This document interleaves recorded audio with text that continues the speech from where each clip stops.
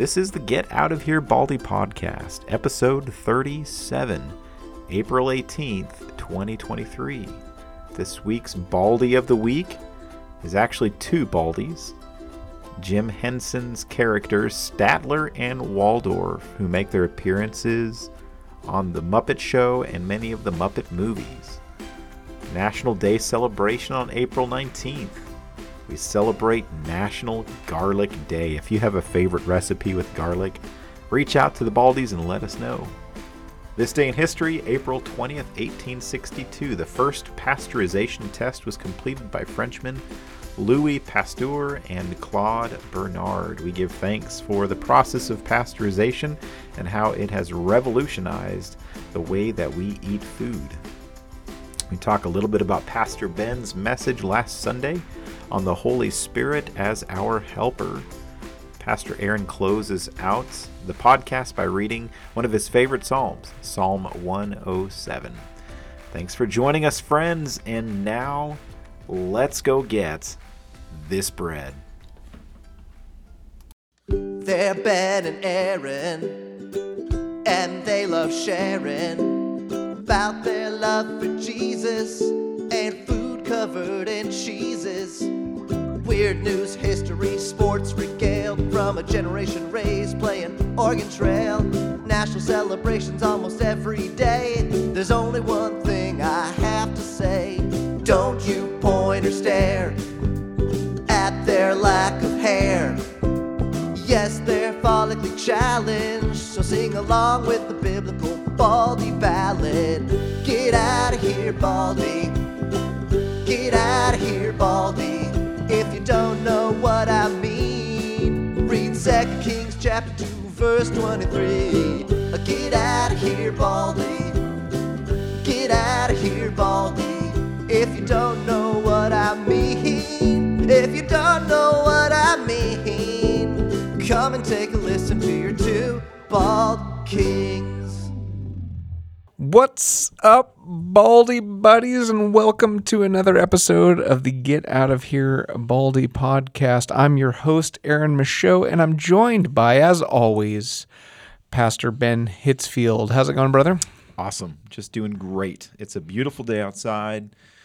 We've accomplished something very good today, doing some tech stuff. Appreciate you going into battle with me, moving our website to It's just a bunch of guys, two bald guys who have no idea what they're doing, Googling it. Just trying. Googling it. Doing, the worst you could do is try something and then fail and realize you gotta do it again or figure out another way. So that's the worst. This, like most things, it's just one of those things where you're like, this is not rocket science. Right. There's just an intimidation factor. Very much so, yeah. Yeah. You think, you have to remind yourself that most things that you're going to do in a day, it's not like pressing the nuke button. Yeah. Most things you're going to be able to recover. I can't actually break the internet. There you go. Amen. That's a good feeling. Well, man, we got two Baldies of the week. We got a pair. This is great. They were a pair of Baldies well before we were. Yes, they were. Yeah. And so the Baldies of the week this week are Statler and Waldorf. And I don't know, if you're any younger than us, you probably don't know who these people are. But Statler and Waldorf are a pair of Muppet characters best known for their cantankerous opinions and shared penchant for heckling. The two elderly men first appeared on The Muppet Show in 1975, where they consistently jeered the entirety of the cast and their performances from the balcony seats. Love it. Created by Jim Henson, the characters have been performed by numerous puppeteers, including Henson, in a variety of films and television productions within the Muppet franchise. Statler and Waldorf are named after two landmark New York City hotels, the Statler Hilton and the Waldorf-Astoria. I did not know that. That's pretty cool. Fun fact. Yeah. So before I get to these maybe more serious questions, do you have a moment that you're just like, God, these two guys, I remember this one? Gosh, I don't. I mean, there's not one that comes to my mind. Sure. I just love. We watched the Muppet Show growing up, and that was something that I don't know if it was on TV or if we had the VHS tapes. Maybe it was kind of a combination of both. Well, I think it was on TV. I think it was sort of, was it evening time when it came on? And it was just, I mean, it was like how like adults had their Johnny Carson. This was for kids, but also, you know, our parents watched it, and as we've got older and you know have Eliana, it's still enjoyable for me to watch, to go back and revisit those old Muppet shows and to see the different guests that they had, people that were popular actors and singers, and the skits that they did. I mean, it was fantastic. And Waldorf and Statler were just. They were just fun to love, and you know just how they really made Kermit and the rest, especially Kermit. Yeah, that's the interactions between Kermit were those were my favorite. It was so good because Kermit is typically pretty positive kind of guy. Yeah, but he gets flustered with them. Yeah, They know how to get under his green skin. Yeah, that's a good way of putting it. Nice. You know, these guys are hilarious, and I love a little fun critique every once in a while. But I do find it they're almost becoming now tragic figures in my mind. As we kind of have, I don't know, so like if they were on social media, yeah, sure, like they'd fit right in. But they pay, so they're paying for balcony seats at a show that they hate every night. I felt like, is this kind of emblematic of the culture in which we live? I think so.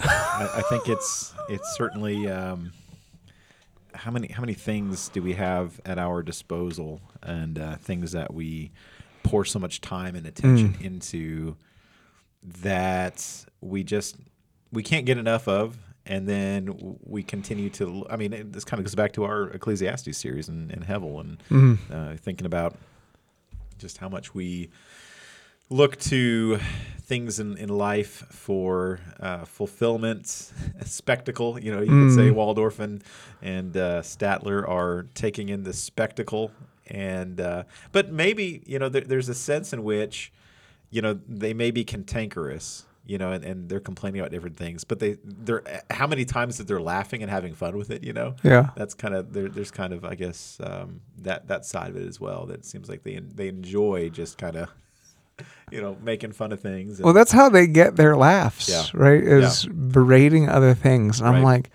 I don't like the sad thing about these two is like I understand them. Yeah. But the more I've thought about it, I'm like, should I take joy in tearing something down? Yeah. And I think we were talking about this when with comedians, right, last week about this idea of satire and comedy can actually be a great way to bring out some critique. Sure. And so when do you think, and there is a place for prophetic critique in our culture. Yeah, there is. And like I said, comedy, satire can be actually a great way to do that. When do we move from the realm of prophetic critique to unhelpful complaining or criticism, do you think? What's that line? I think if it is aimed, if the intention is to not be a spokesperson for myself, but for the kingdom of God. And maybe that's hard to distinguish for some folks, but at the very least to say, is this just a pet peeve of mine? Is this a culture war kind of thing that I'm just trying to be a warrior in and trying to fight? Or is this truly something that, like the prophets, I feel like God and perhaps we could look at the things that were the drums that we're beating and say, is this something that the prophets, is this something that Jesus, is this something that we can find in Scripture that through the ages has been at the forefront, you know, of talking? And because really the things that the Old Testament, the prophets, the things that Jesus and the apostles, I mean, those things are repeated themes all throughout history. You know, they're not talking about things that are just stuck in their day and all. You know, now we're living in a new and better world where those things no longer exist. Sure. Same problems exist, and so perhaps maybe that's a good way to distinguish. I like that. Some of that, maybe part of that is maybe what is our language? What is our heart towards people as we might be used by God to be a prophet in a sense, you know, to critique in a sense. Well, and that's a good way of putting it, because you're not just tearing something down for the sake of tearing it down. You're trying to expose the absurdity of something to replace it with something better and more beautiful. Yeah. And so that's actually, I like that. Yeah. Huh. I don't know that I have much to add to that. That was, I think, a pretty good, succinct filter there. I appreciate that. It's time to... And it's like you said, when we look at those timeless principles, those manifestations in the particular of our culture can be uncomfortable sometimes. Yeah. And so if you're, I don't know, I have a tendency, I guess I grew up in Christian circles that are probably very quick to critique culture. Okay. So I tend to swing maybe a little bit to the side of, hey, let's see what's beautiful in it. Sure. But there's ugliness there. There's ugliness, yeah. And so if that's your tendency, be open to this idea that I think Statler and Waldorf open, that some things are worth critiquing. Yeah. But don't leave it with the critique, replace it with something beautiful. Yeah. And maybe you're the person that like any sort of commentary or critique in the negative sense makes you uncomfortable. Yeah. There are things that need to be called out as ugly or evil or whatever it is, and there's a place for that. And so, again, in trying to see the beauty in everything, don't call evil good Yeah.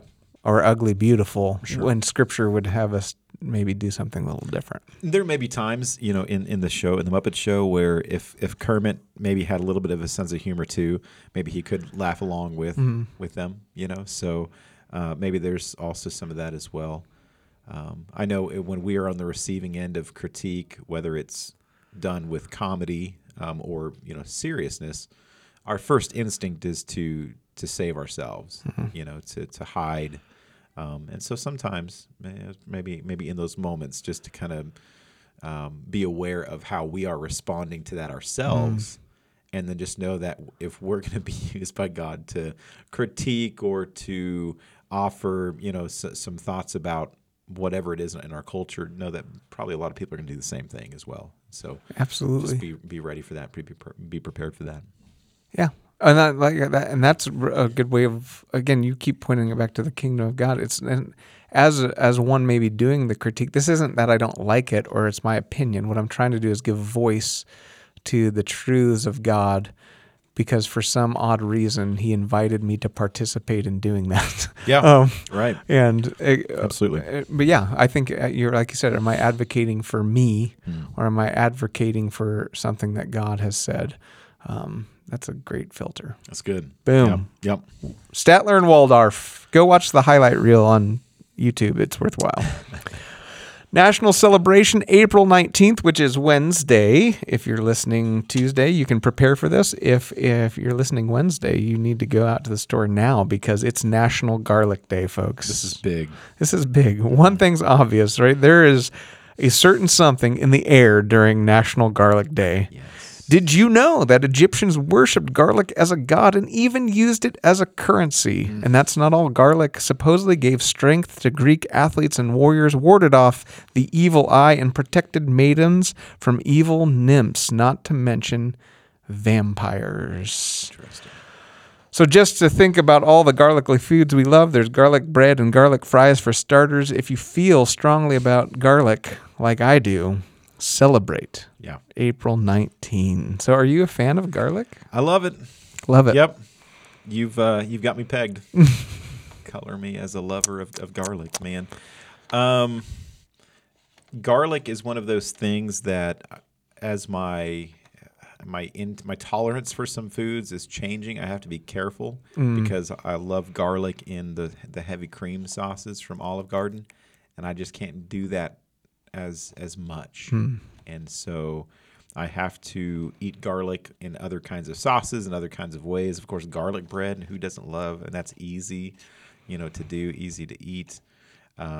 We had a friend growing up who the doctor prescribed garlic pills because there's all sorts of health benefits that come along with garlic, as long as it's not combined with fats and all of those unhealthy things. But so he took a garlic pill every day.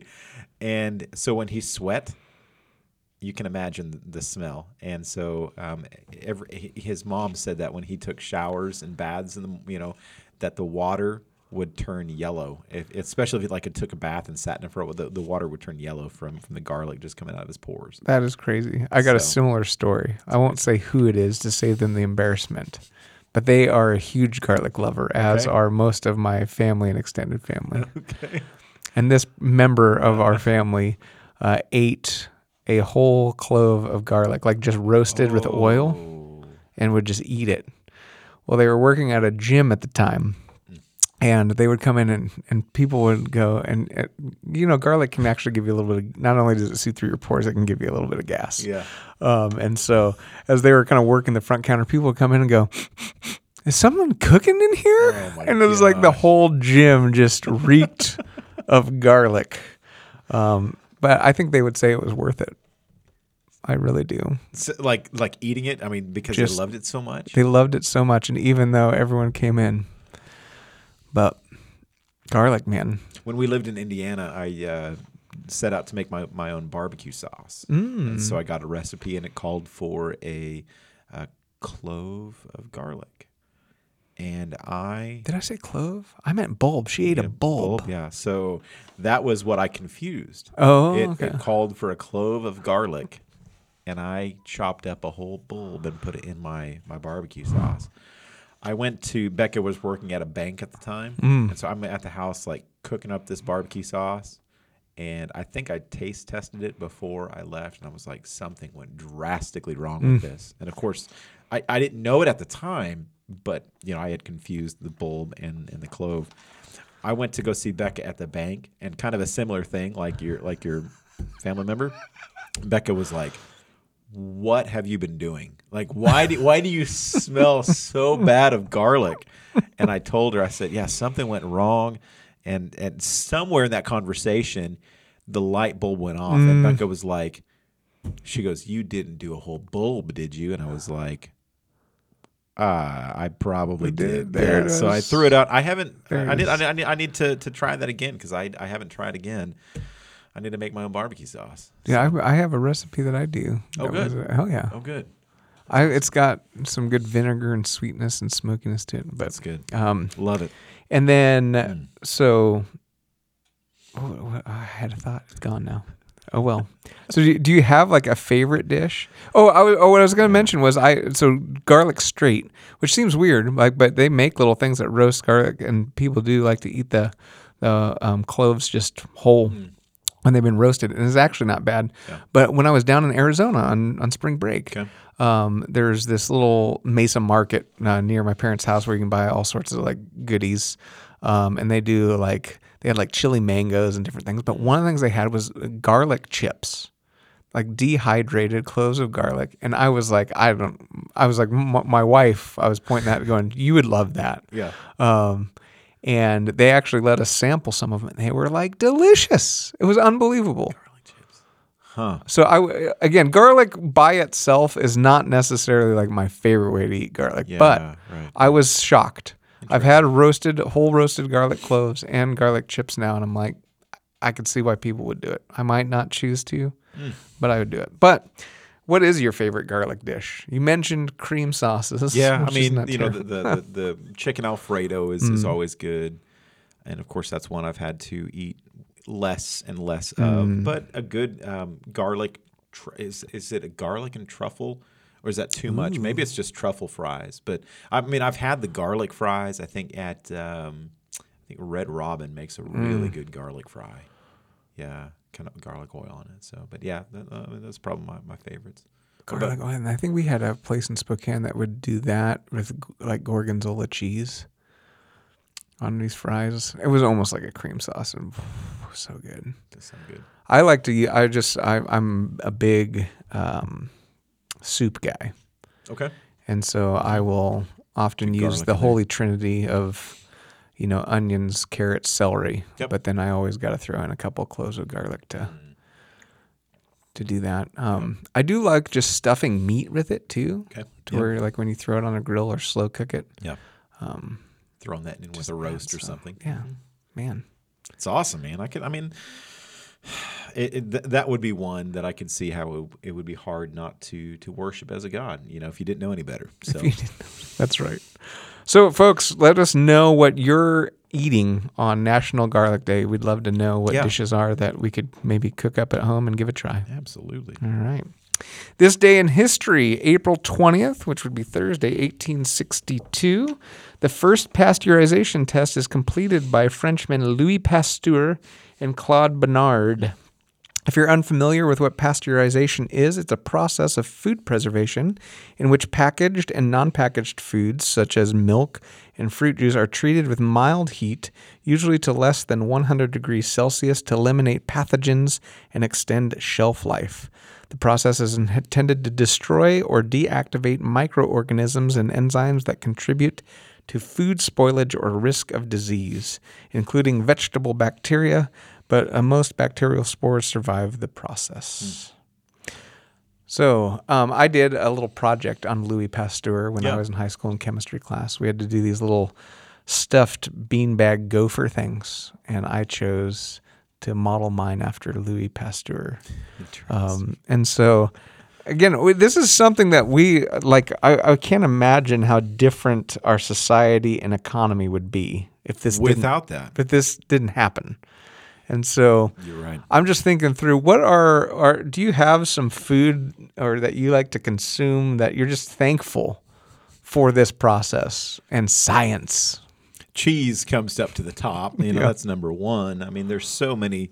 You think about how that changed the supermarkets, where you went from where probably a lot of it was fresh produce and meats and fresh milk and things like that, to now the bulk of what's in the store is really comes from that pasteurization process. It can be shelf stable.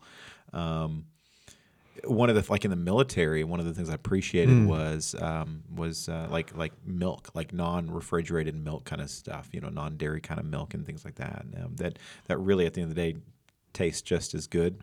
You wouldn't really know unless you read the package and saw that it wasn't actually milk and stuff. So, but yeah, no, I think we're hitting on two really cool. I mean, with garlic and the pasteurization process, I mean, kind of goes hand in hand there with a lot of the things that garlic helps to enhance. There are some beautiful things, right? That's right. Well, and I do like pasteurization. It's neat. Like, we get to eat like global cuisine because of that. Yeah. Right. Yeah. Otherwise, it wouldn't survive the trip over. Right. Yeah. And I'm thankful for that. And I know some people, like, maybe it's made you not appreciate your local, farmers or what you grow here, and maybe that's changed some things. And I think there's a place to really dig into a local place's cuisine and what they actually produce. But I think it's pretty neat that we can sample those things from all around the globe because of processes like that. And cheese is big in our house too. Absolutely. Yeah. Do you have a favorite kind of cheese? I'm just going to keep digging down. We're going to fall down this rabbit hole. I probably should say American. No, provolone. I think provolone's provolone. It's a pretty solid cheese. It melts really well. It does. It melts well. It goes on really good. It goes on subs well. Mozzarella is pretty good too. I like that. I mean, again, that goes on subs, goes on pizza, especially good fresh mozzarella. One of the things I realized a few years ago was how freshly grated cheese really is an improvement over the already grated cheese in the bag as well. So that can make a difference. It's like grinding your own beans in a way. Yeah. Just better. It is, yeah. And maybe because you feel, a little bit of elbow, you're working for it a little bit, So you have a favorite cheese? So, a good sharp white cheddar. Okay. My wife's from Vermont. Vermont, yeah. So Vermont cheddar. That's a big thing in our household. And I love pairing that with like apples. Oh yeah. So you get like the sweet with the kind of the sharpness, and it's like you watch Ratatouille. You know that scene where he's like trying to introduce his overweight buddy to like the idea of cooking? Yeah. And where he takes like, I think maybe it was strawberries and cheese, where he, like the strawberry, he eats it. And it's like, oh, there's these wonderful notes here. And then he has the cheese, and oh, that's nice by itself. But then when he has them together, it like explodes in color and new ways. I'm like, apple and cheddar does that for me. It does sound pretty good. I'll give that a try. Yeah. It's a winner. That's awesome. So, and I had Swiss on my burger last night. I like a good Swiss cheese. Yeah. But if I'm eating cheese by itself, sharp cheddar is hard to beat. Okay. But like you said, a good buffalo mozzarella. That Yeah. like, oh man. And really putting stuff on a burger, like those slices of American cheese that are, you're not sure if it's how real it is, like how natural it is, but it melts perfectly. It melts or in a good grilled cheese sandwich, My kids, so like they love all kinds of cheeses, which is like a lot of kids are kind of picky when it comes to cheese. So I think I did patty melts for them last night, and I think I did provolone Swiss and cheddar, and just had like they'll go for the combo and love all the different little flavors. But this goes along with our theme song, our love for Jesus and food covered in cheeses. That's it. It's good. And we have Louis Pasteur. Thank you, Louis. And, the guy who's less known, maybe Claude Bernard. Thanks, bud. So 1862. There were some things going on in America at that time. And so was Louis, where was he from? He's a French guy, I think. So Frenchman, yeah. He had, because he wasn't in America at the time, he had the ability to really focus on that, whereas if he would have been here, he would have had other things going on with the Civil War and stuff. So while bad things were happening over here in the United States, there were good things happening overseas. There you go. Just remember, somewhere in the globe, something good's happening, There's that Dave Matthews song, Funny the Way It Is. Have you ever heard it? There's these lines, like the chorus talks about how, like, you're in the park on like a sunny day, and then you hear the fire truck sirens go by. Yeah.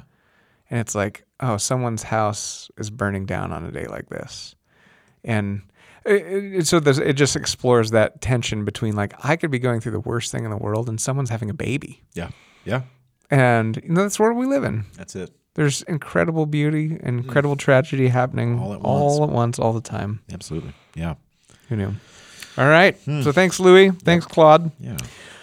Your sermon. We started a new series called The Life-Giving Spirit is the name you settled on. Yeah. You want to just kind of pencil sketch what we're doing over the next season here? Yeah, this is because Jesus spent 40 days with his disciples before he ascended up to heaven. And a big part of that was, he was already preparing them for his departure before the crucifixion. But especially that last 40 days, he's meeting with them, he's talking with them, he's telling about the kingdom of God. And the big event is what happens on the Feast of Pentecost, when the Holy Spirit, or I like the old, growing up, Holy Ghost. The Holy Ghost. Holy Ghost was gonna come upon them, and so we are kind of in our lead up to Pentecost Sunday, instead of just, kind of go from Easter and from resurrection to then just have one Sunday of talking about the Holy Spirit. It's kind of mimicking what Jesus did with his disciples, and we're just really going to talk about the gift that is the Holy Spirit. I think that's really the key, is that the Holy Spirit is a gift given to humanity. And so we are exploring over the next another 5 weeks here the ways in which the Holy Spirit is a gift, how the Holy Spirit works in our lives.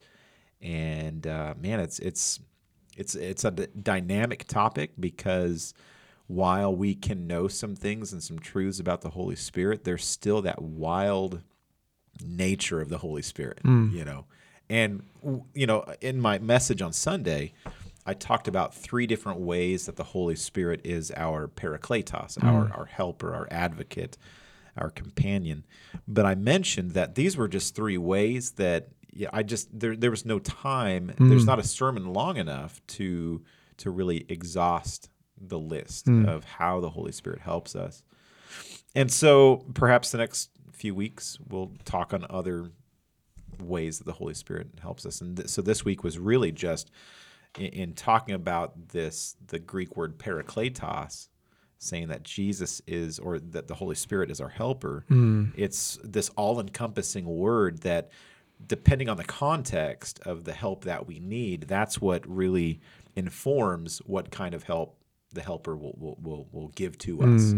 So I showed those pictures on Sunday of a broken down vehicle and electrical fire and internet issues and things like that, to say in a sense that when we go through life and we need help, the Holy Spirit is there to help us in a myriad of ways. And so that's kind of what we're exploring. And I think just a quick little side note about that is, in asking the Holy Spirit to help us, of course, we have in our minds how we think the Holy Spirit should help us.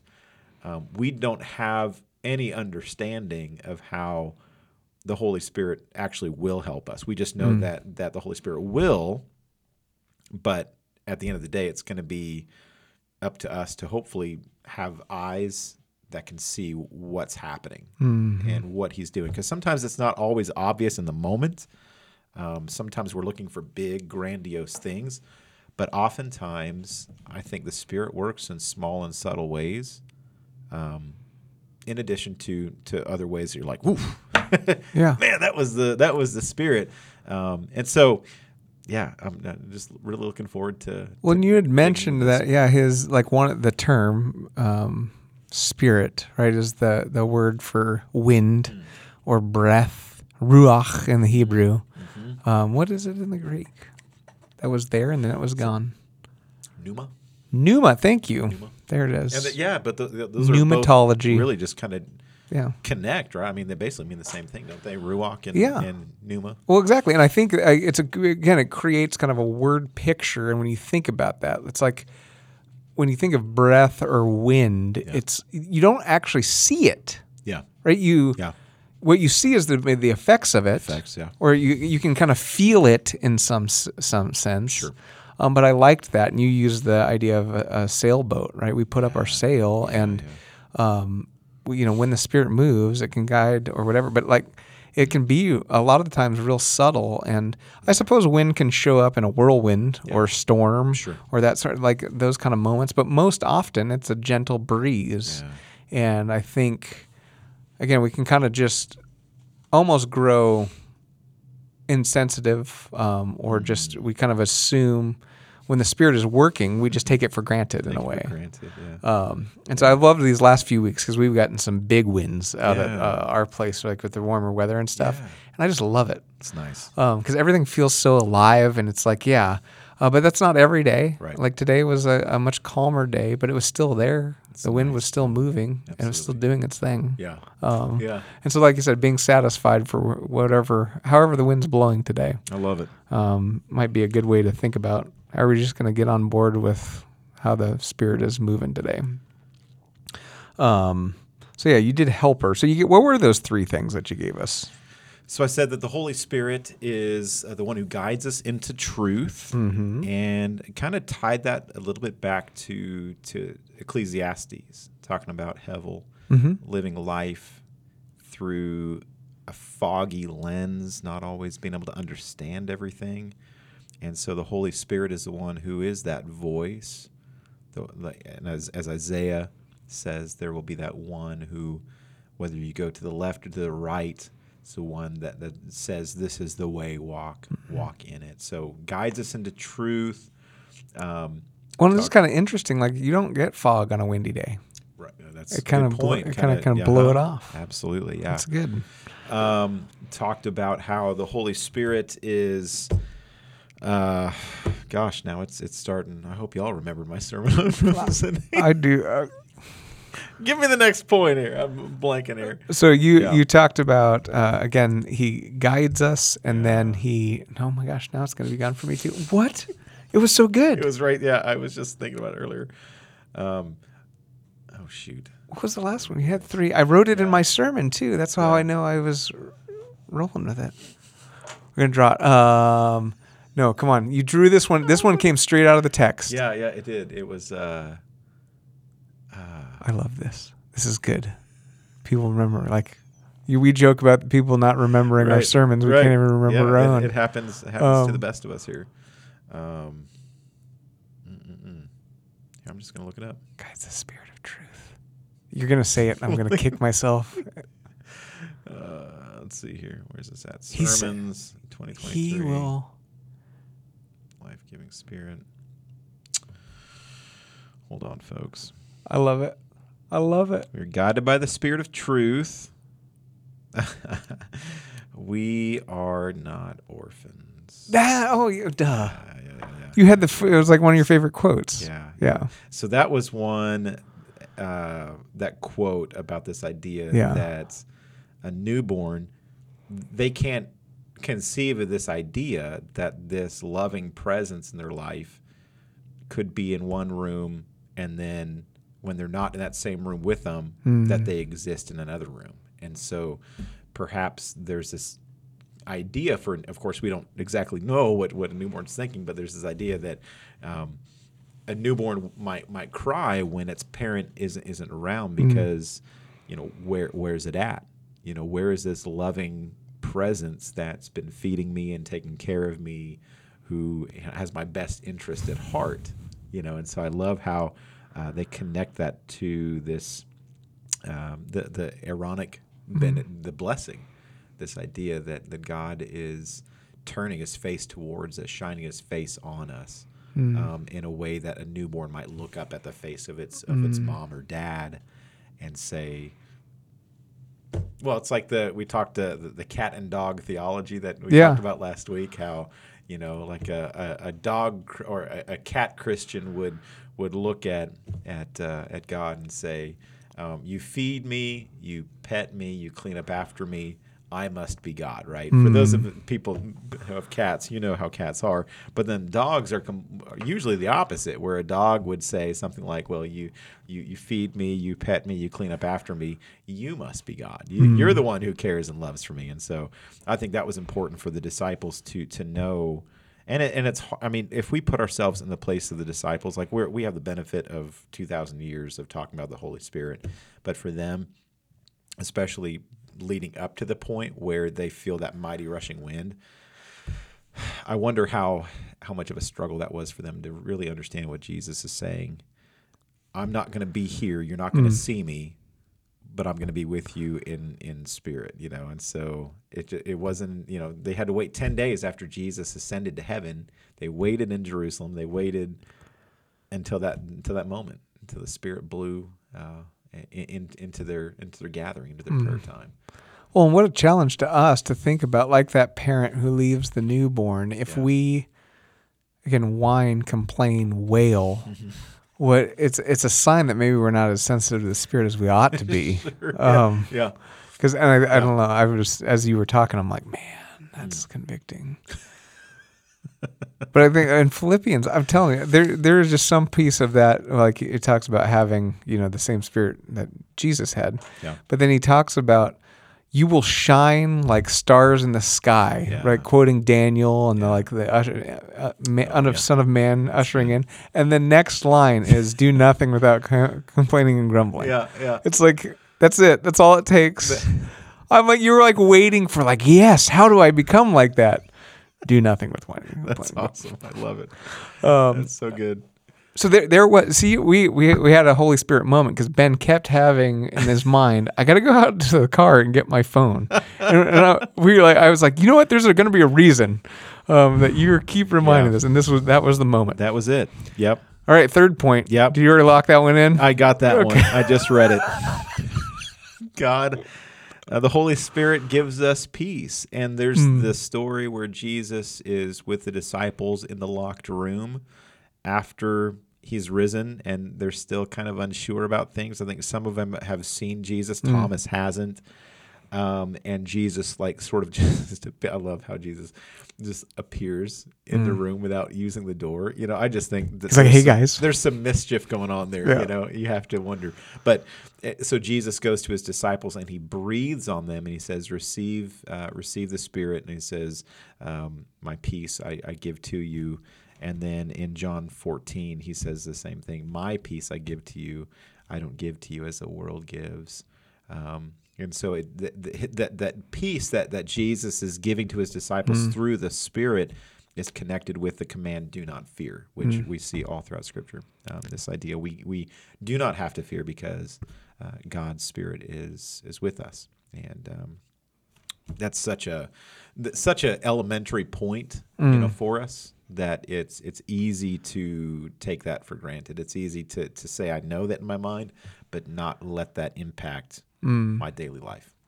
The wind for the guiding is a great one. I love the breath for the peace because there's this intimacy. Yeah. Right? Like if someone's breathing on me, they're probably closer than I'm comfortable with. Most likely. Yeah. Unless it's my wife, and then I'm all about feeling her breath on my neck or whatever. In that way, like, but that's kind of neat. Like when Jesus says, like, I breathe on you in the Spirit, that's like the Spirit is a sign that God is that close to us, that he's that intimate. Yes. What a powerful picture it is. Absolutely. And important, like you said, to remember when Jesus, again, the one we can't see or feel or touch, again, when we can sense his breath, his Spirit with us, that's like, it's a reminder that I haven't abandoned you. Yeah, absolutely. I'm right here with you. And I think probably the takeaway for me for the Holy Spirit is the idea that the success of the church, the coming of the kingdom of God, isn't going to necessarily happen because we did our very best. Yeah.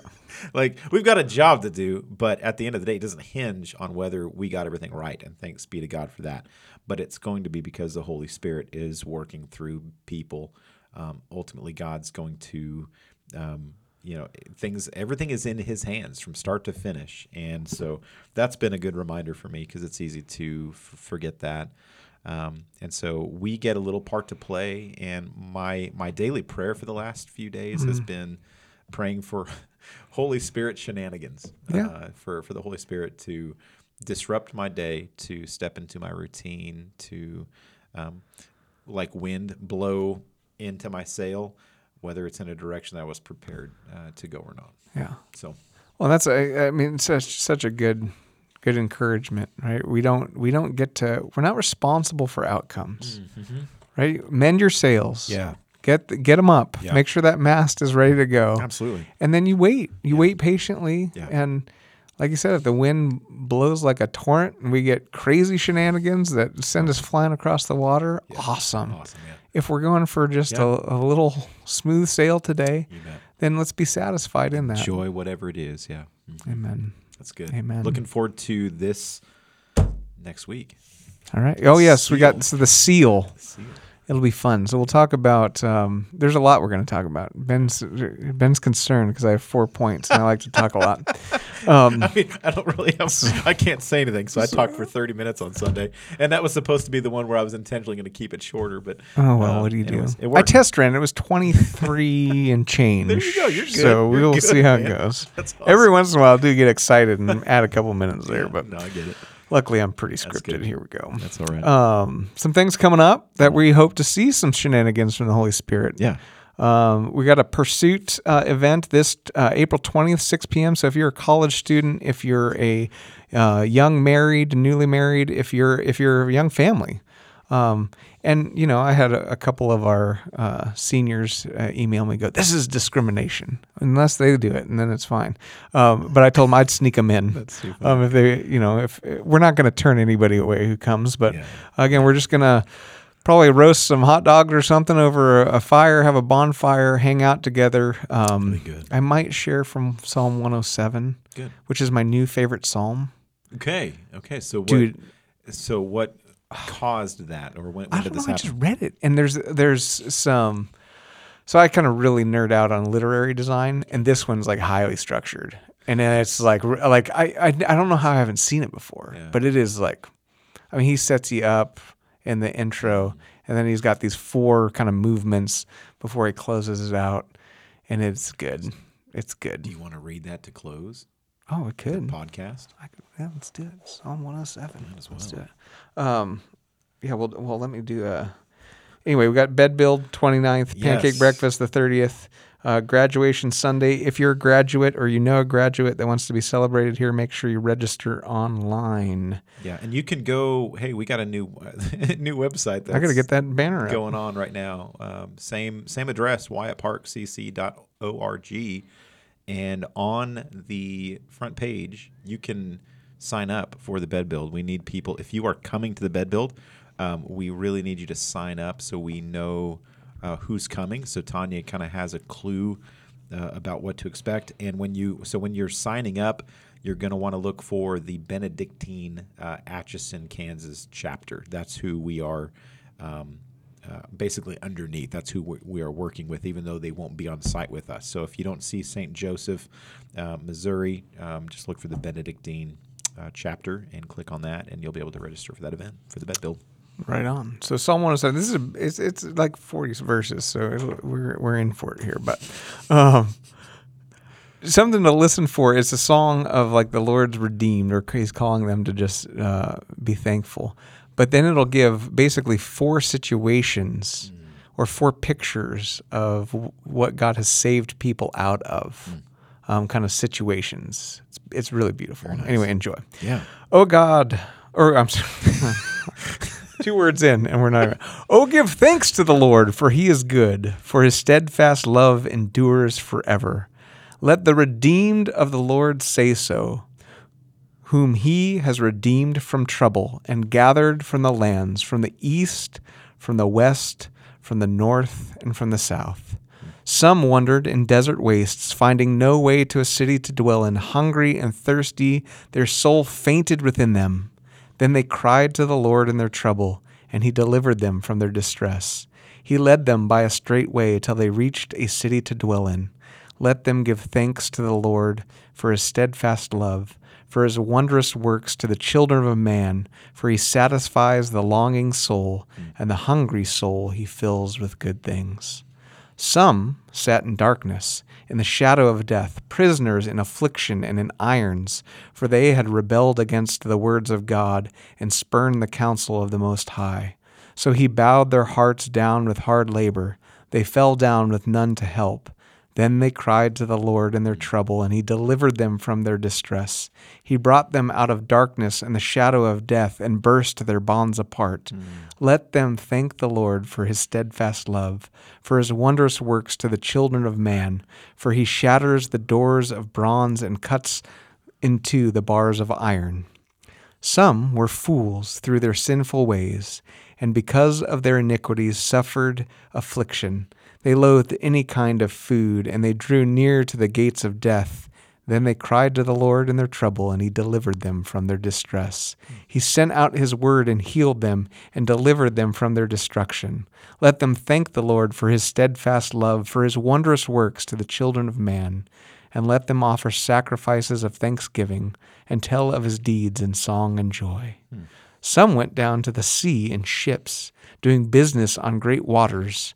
They saw the deeds of the Lord, his wondrous works in the deep, for he commanded and raised the stormy wind, which lifted up the waves of the sea. They mounted up to the heavens, they went down to the depths. Their courage melted away in their evil plight. They reeled and staggered like drunken men, and were at their wits' end. Then they cried to the Lord in their trouble, and he delivered them from their distress. He made the storm be still, and the waves of the sea were hushed. Then they were glad that the waters were quiet, and he brought them to their desired haven. Let them thank the Lord for his steadfast love, for his wondrous works to the children of man. Let them extol him in the congregation of the people, and praise him in the assembly of the elders. He turns rivers into a desert, springs of water into thirsty ground, a fruitful land into a salty waste because of the evil of its inhabitants. He turns a desert into pools of water, a parched land into springs of water, and there he lets the hungry dwell, and they establish a city to live in. They sow fields and plant vineyards and get a fruitful yield. By his blessing they multiply greatly, and he does not let their livestock diminish. When they are diminished and brought low through oppression, evil, and sorrow, he pours contempt on princes and makes them wander in trackless wastes. But he raises up the needy out of affliction and makes their families like flocks. The upright see it and are glad, and all wickedness shuts its mouth. Whoever is wise, let him attend to these things. Let them consider the steadfast love of the Lord. That's good. That's good. There's a lot of meat. Oh my goodness! There's a lot of meat in that. Yeah, I think I'm thinking about doing some lyrics and trying to write a song out of that, and then we'll find somebody to put it to music. But that'd be nice. It's got 4. You got a chorus. You got a bridge. You got 4 verses there. Man. That's so yeah, really one cool. who wanders in the wilderness is just looking. You got the prisoner who needs to be set free because of their own devices. You got the fool. Yeah. Who just makes poor choices. Yeah. And then I think the savvy business person, shrewd person who's, again, sailing to make money. But it seems to be connected to, again, wealth and making funds and relying on one's own skill. So that wit's end is a phrase that means their skill did them no good. Their wisdom did them no good. That at some point it was like they really felt like they could. I think in James or when Jesus talks about don't say I'll go here and do this thing, or I think it's that kind of person. Gotcha. And so God's redeemed them all. That's awesome. He answers their call, their cry for help. When they turn and so no matter where you identify, it's like you're part of the redeemed. That's pretty cool. I love it. That's good stuff. There you go. Man. Mini sermon. That's a little treat for you guys to end the podcast. All right. Well, beware of those bears. Yeah, grace and peace out.